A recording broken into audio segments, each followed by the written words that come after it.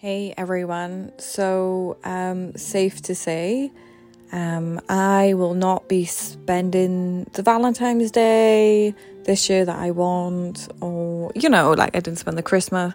I don't know, I did have an amazing Christmas actually, and I always spend Christmas with my family, but I didn't have the birthday I wanted and all this stuff. And I know next year, even if I have to sell a fucking kidney, I will be having everything that I want. And I'm going to share as well, if for the single ones here, what I've done for Valentine's Day. So stay tuned for that. I think it's in a couple of days' time that our podcast will be.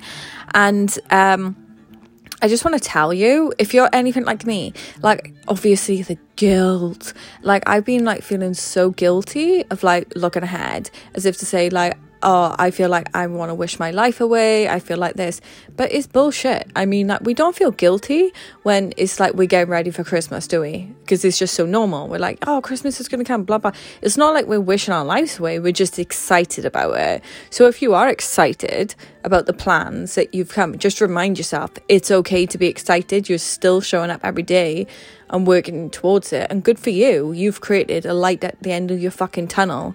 So drop the fucking guilt.